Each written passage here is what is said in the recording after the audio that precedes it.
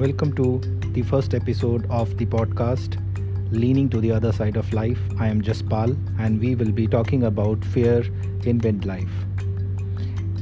I define fear as non-measurable part of uncertainty and risk is the measurable part of the uncertainty. So uncertainty is made up of two parts. One, which is fear because it is not measurable, and risk, which is measurable and can be perceived to be controlled and managed.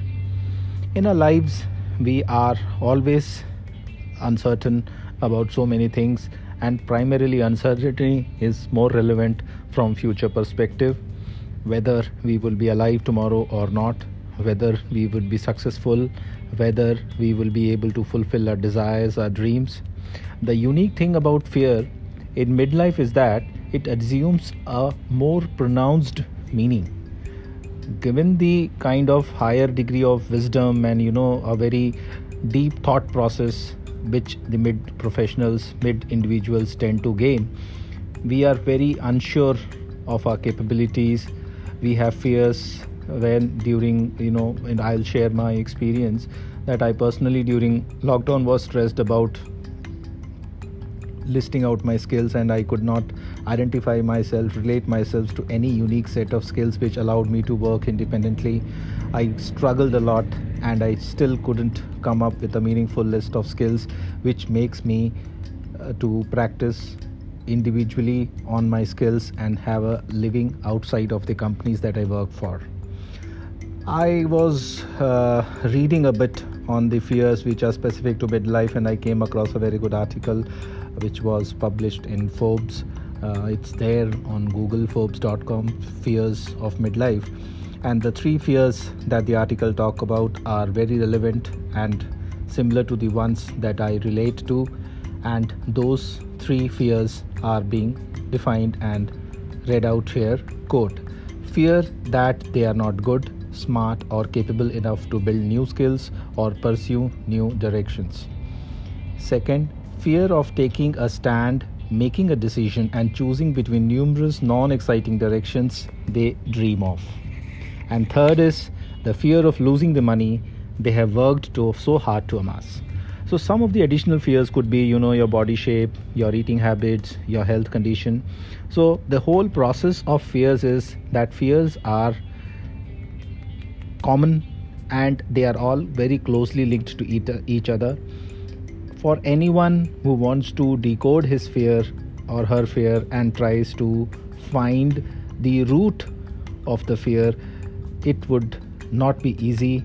Fears are like the web of a spider, which are networked, interconnected, and it is very difficult for us to arrive at one single reason or one single fear, which if addressed, the other fears would be taken care of. So I came up with an exercise which I would like to share here, and the exercise is about again making notes and how to deal with the fears. So in my case, what I did was that I drew a mind map of the fears that I had. So I started with one of the main fears that was in my mind, which was fear of failure, and then I branched out to fear of a terminal disease to anyone in my family, including me, fear of money, and fear of within, and then further branching out from fear of money to I may be debt ridden, I may not be able to repay my debt, and then losing a job, ending up with a bad job, getting being redundant in the job market, and the health and the prolonged terminal illness is what I talked about. The general fear of health and not being able to meet the medical expenses, the fear of being indecisive, and the fear of not doing new things, and not owning a house, and it could be failing to fund my children's education. So there are numerous fears, hundreds of fears that I was able to link and list out. So after listing out these fears, what I did was I tried to define whether I have taken any action against any of those fears. And at the end of the second step, that is after defining the actions, whether I have taken an action or not, I went ahead and redesigned my fear mind map, and this time the fears were more consolidated, they were more clear to me in my mind, and I was able to narrow down into select fears which are important and which are the constant thought in my mind and a major concern that are those that are to be addressed. In the third step, once this redrawn thing was done, I did not worry about what action I had defined in the second step for each fear. I just worried about the fears for which I could not give a satisfactory action or write anything that I had taken to address that fear.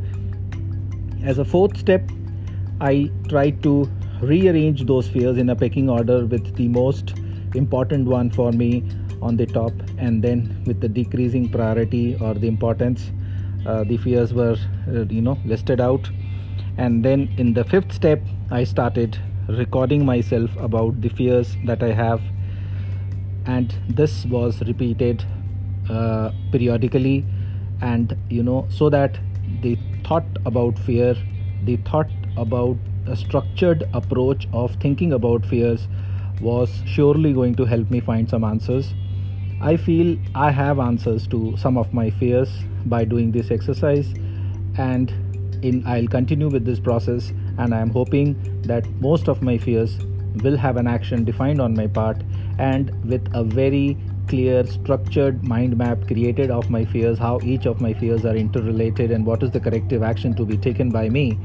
I think I have been able to find a framework for dealing with my fears in my midlife and to be more motivated, enthusiastic, and futuristic.